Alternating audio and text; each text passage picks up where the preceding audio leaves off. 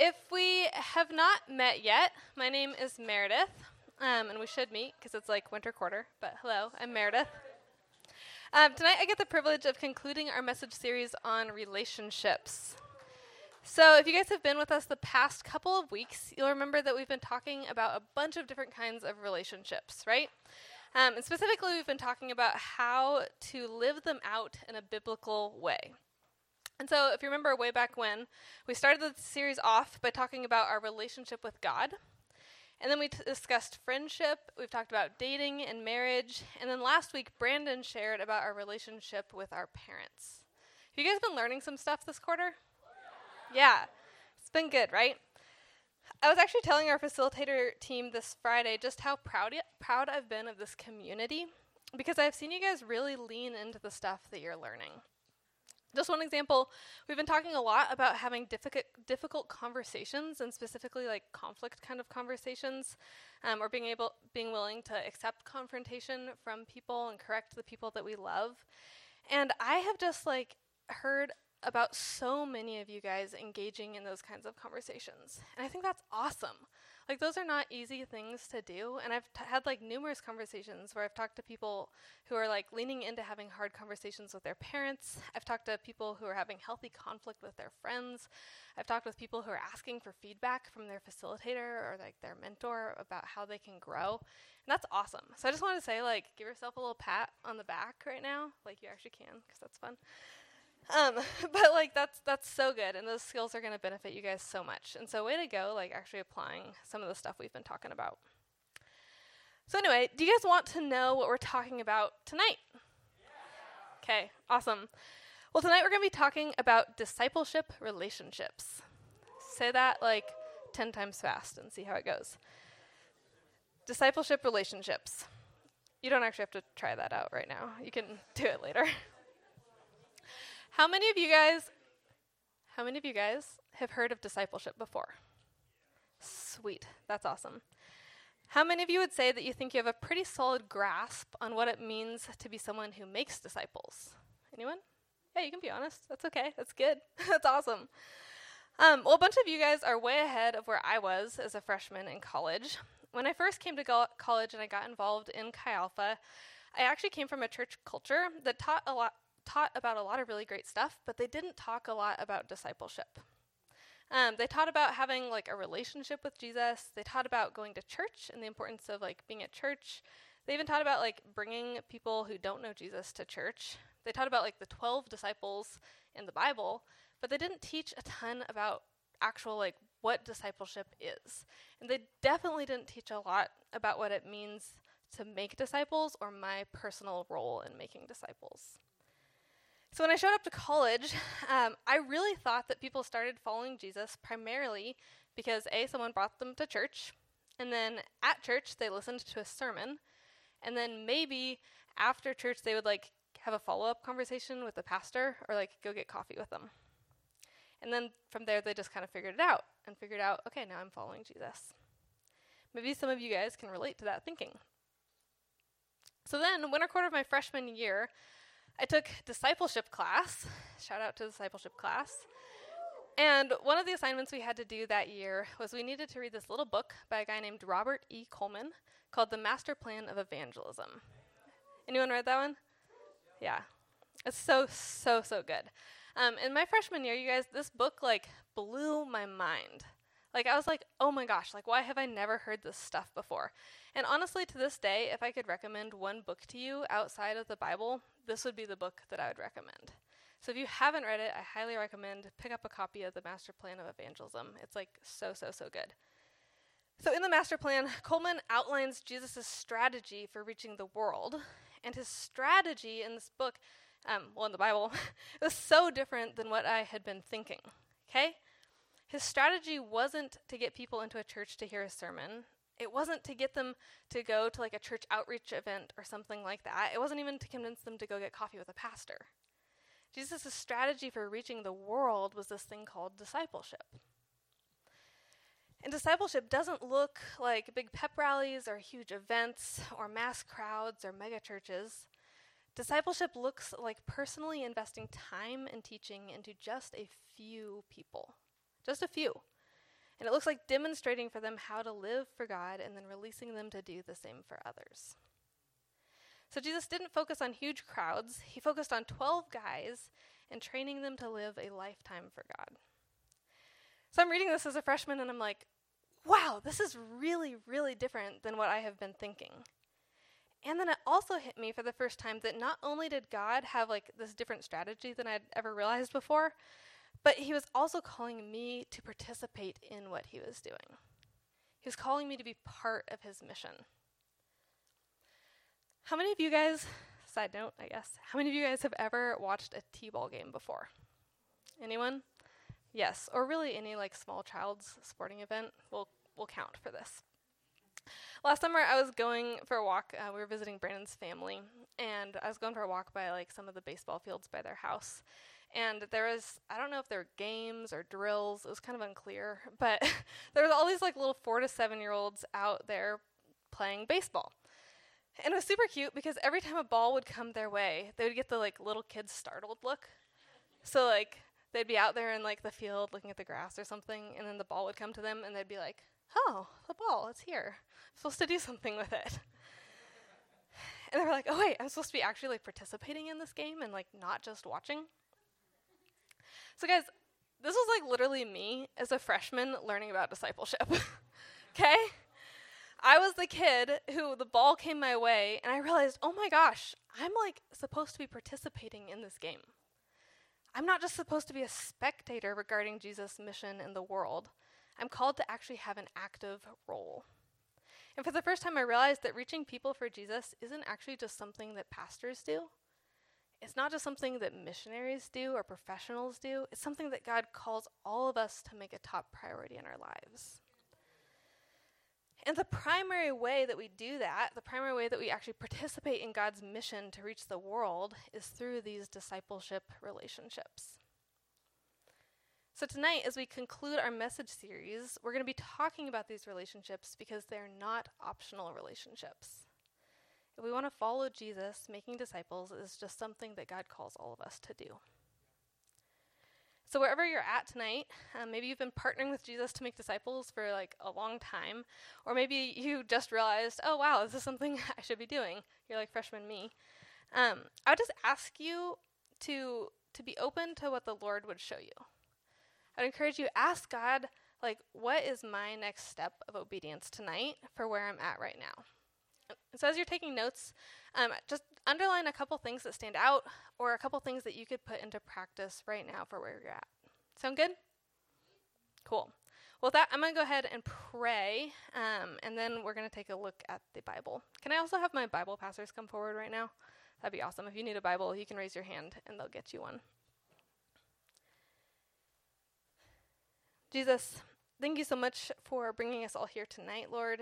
Thank you so much for getting us through the quarter and just helping us with, school and work and responsibilities and life and all that. So just thanks for bringing us here now, God. And I just pray, Lord, that we'd be able to be really present in this moment. I know we've got finals week coming up and a lot of homework and assignments and things to do, but God, I pray right now we just, just make space to listen to you and to hear from your Holy Spirit. In your name we pray. Amen. Alrighty. Well, tonight we're going to ask the question, how do I disciple someone? How do I disciple someone? And to answer that question, we're going to look at 3 things that Jesus himself did to make disciples. Because who better to look at than Jesus, right? So the first thing that we see Jesus did is that he selected a few. Take a look in your Bibles with me, or I think it's on the screen as well, at Luke chapter 6, verses 12 to 16. It says, "One day soon afterward, Jesus went up on a mountain to pray, and he prayed to God all night. At daybreak, he called together all of his disciples and chose 12 of them to be apostles. Here are their names: Simon, who he named Peter; Andrew, Peter's brother; James, John, Philip, Bartholomew, Matthew, Thomas; James, son of Alphaeus; Simon, who was called the Zealot; Judas, son of James; and Judas Iscariot, who later betrayed him." So what do we learn from this? Well, the first thing that stands out to me is that Jesus was thoughtful and prayerful about who he chose to disciple. Okay, he was thoughtful and he was prayerful about who he chose to disciple. It says actually that he prayed all night about who to select. When was the last time you guys prayed all night about something? Has anyone even ever done that? Full disclosure, I don't know if I've ever done that. You have to really, really care to pray all night about something, right? So he didn't just randomly choose people. He spent significant time praying and talking to the Lord about who was going to be a worthwhile investment. Do you guys know that God doesn't ask us to make every single one of our relationships a discipleship relationship? And culturally, I think that this is something that sometimes is challenging for us to understand because we live in a world that prizes every single person getting equal investment, right? That's something our culture celebrates. In school, we want every kid to have an opportunity to succeed. In college, we want professors to be fair to every student. We want parents to treat their kids equally. And just to be clear, those are great things, right? Praise the Lord for those things. Those are things that we should be celebrating. But I think when we come from that background, that's just our cultural context, and we start talking about Jesus being selective, it can kind of rub us the wrong way a little bit. Because Jesus didn't give every person the same level of investment. He just didn't. Even with the 12 disciples, he spent more time with 3 of them, Peter, James, and John, than he did with the rest of them. So why? Why did he do that? Well, first of all, Jesus knows that not every single person is ready to be discipled. Okay, not everyone is ready to be discipled. Maybe they're just not interested in learning about Jesus right now. Or maybe they are not yet willing to obey him. They're just not ready for some reason. And second, he knows that it actually isn't humanly possible to deeply invest in a ton of people at once. Right? It's hard to even have a bunch of really close friendships at once, let alone a really deep discipleship kind of relationship. And so he knows that if we try to invest so much in so many people, we're going to burn out really quickly. Does that make sense? So Jesus doesn't ask us to disciple every single person in our life. Instead, we get to follow his example, and we get to thoughtfully and prayerfully choose just a few people to invest in. So who exactly did Jesus choose?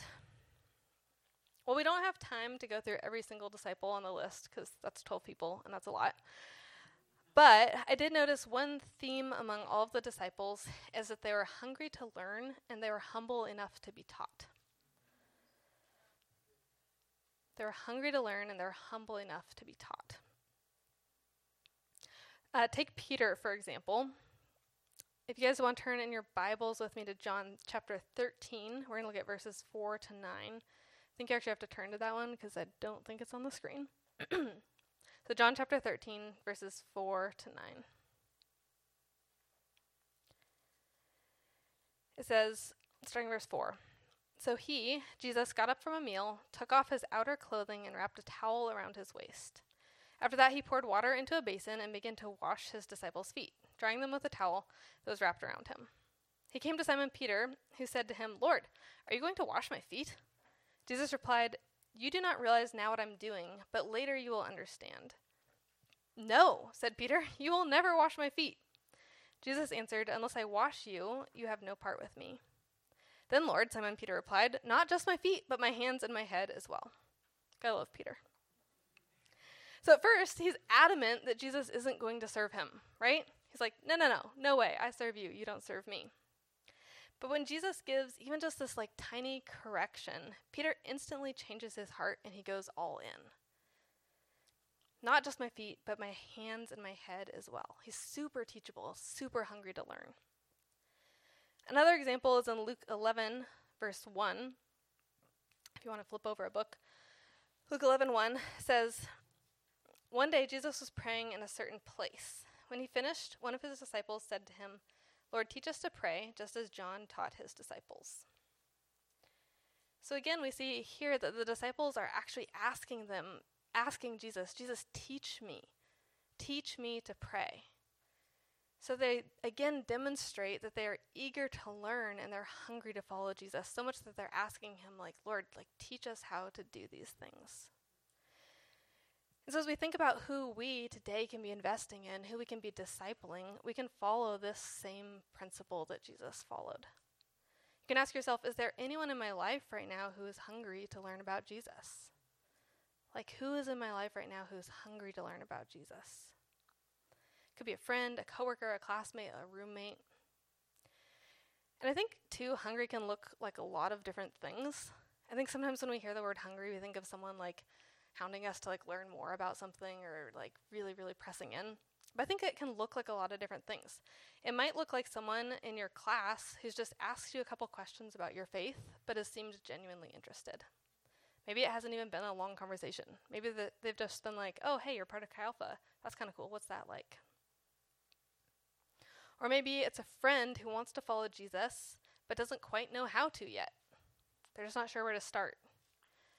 Or maybe it's someone who is already following Jesus, maybe even someone in your core or in Chi Alpha, but they want to take their relationship with him to the next level, and they just want someone to do that with. So I encourage you, just ask the Lord, like, God, who in my life is hungry for you? Who is someone that you want me to start deeply investing in? Okay, the second thing we can learn from Jesus is that he spent extravagant time with his disciples. He spent extravagant time with his disciples. Take a look at Mark chapter 3, verse 14. It says, he, Jesus, appointed 12 that they might be with him, and he might send them out to preach and to have authority to drive out demons. Do you guys catch that? It's a little word in there. It says he appointed the 12 that they might be with him. With him. I think sometimes when we picture Jesus doing things, we picture him kind of like by himself. Like maybe he's up on a hill teaching people by himself, or maybe he's doing miracles kind of on his own. But in reality, he spent most of his time training up a small group of thoughtfully selected disciples. That's where he spent most of his time. For 3 years of his ministry here on earth, Jesus poured his life into these 12 guys. In Scripture, we see that he ate with them, he traveled with them, he taught them. He had them help him minister to people and do miracles with him. He answered all of their questions because the disciples had a lot of questions, in case you hadn't noticed.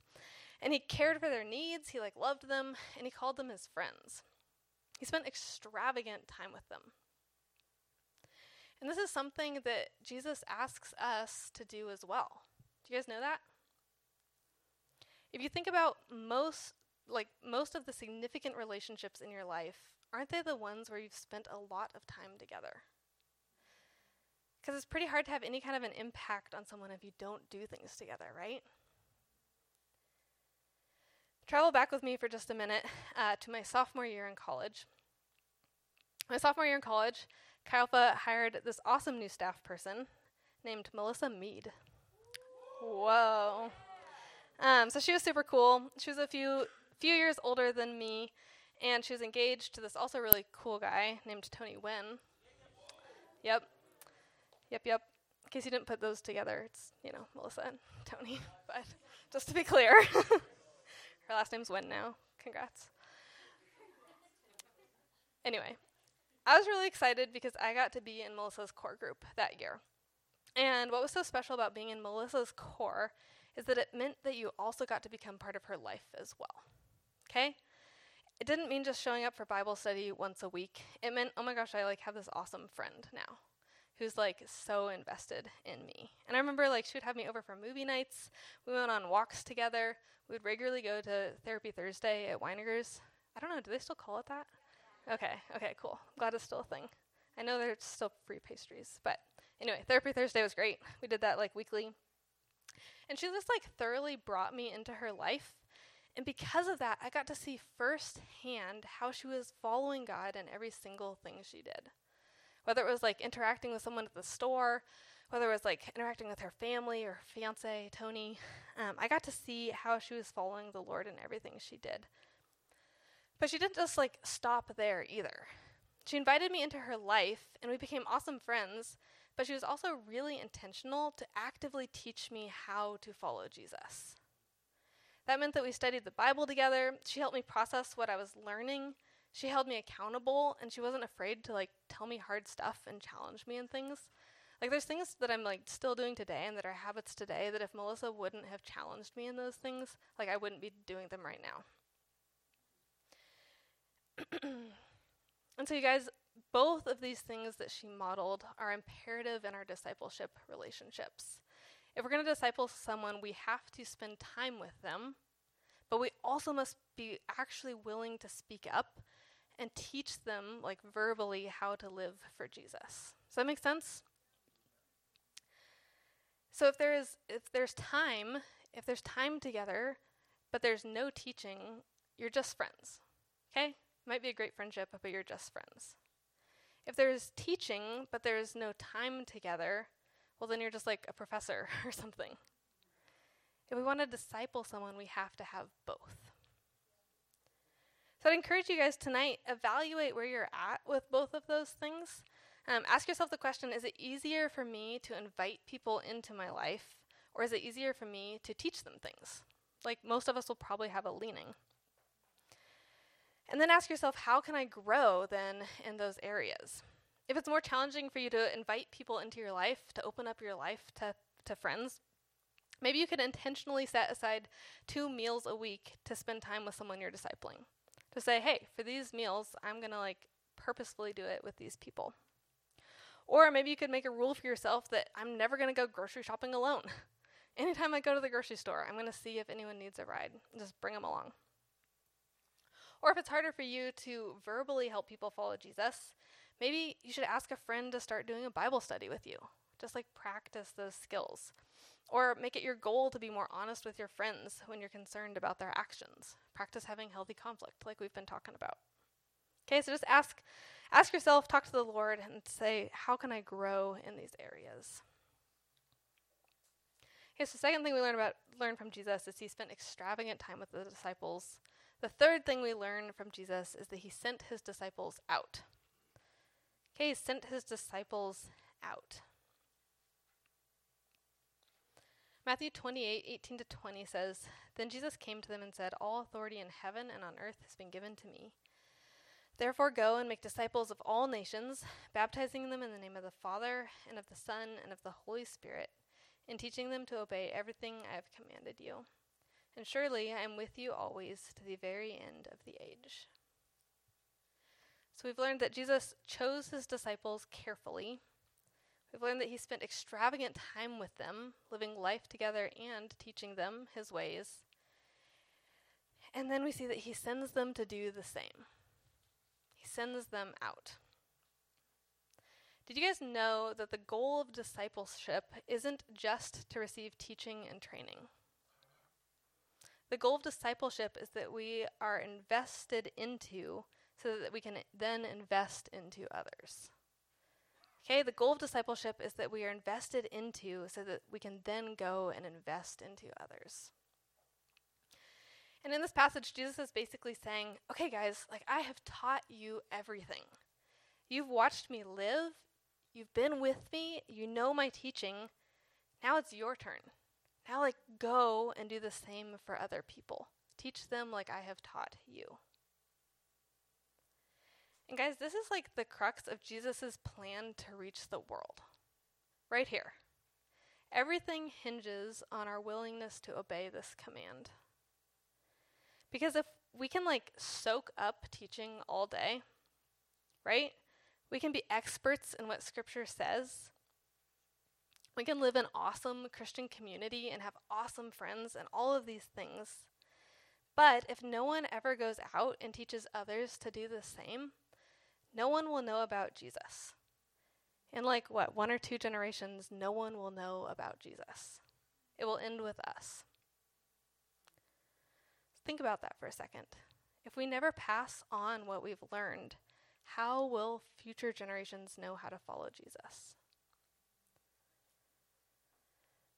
And on the flip side of that, if we take this command to make disciples seriously, we can reach so many people for God's kingdom. We can be so effective because this is Jesus' plan, right? I'm going to go ahead and have the worship team go ahead and come on up. And as they do, I have a couple slides I want us to take a look at with some images on it. Yep. Okay. So this image compares the super evangelist to the faithful disciple maker. Compares the super evangelist to the faithful disciple maker. So if you see the super evangelist, it says that they can reach 1,000 souls per night for 365 nights a year. That means they're reaching 365,000 souls a year. Pretty good, right? Call that a win. Then you got the faithful discipler. The faithful discipler disciples one soul every year who disciples another soul every year. So you have one person discipling someone else who then disciples someone else.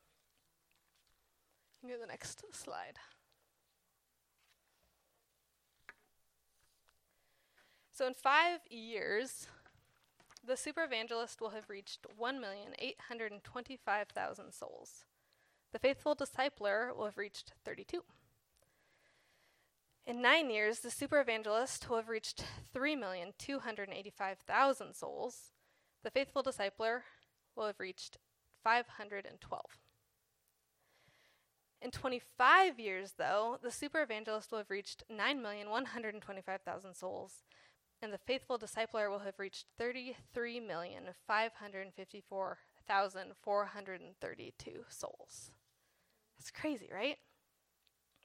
If you go to the last slide, in order to save the world, to reach like all the people in the world, the super evangelist will save the world in over 10,000 years, but the faithful discipler will save the world in 32 years. God's pretty smart in his thinking, in his plan, right? God's plan to reach the world isn't just through a few superstar people, you guys. Yeah. His plan to reach the world is through people just like us. People who are willing to faithfully make disciple after disciple after disciple. So as we come to a close tonight, I have a few questions I'd love for you guys to reflect on. The first question is, are you willing to actively participate in Jesus' command to make disciples? Are you willing to actively participate in Jesus' command to make disciples? I encourage you tonight, as the worship team plays, just take some time and be honest with the Lord about this. Talk to the Lord. Share where you're at. Share if this is something you're excited for, if you're pumped, you're ready to go. Or share fears, concerns, insecurities with him. He wants you to talk to him about those things. And then ask him to give you the courage to partner with him in this. Ask him to give you passion for this.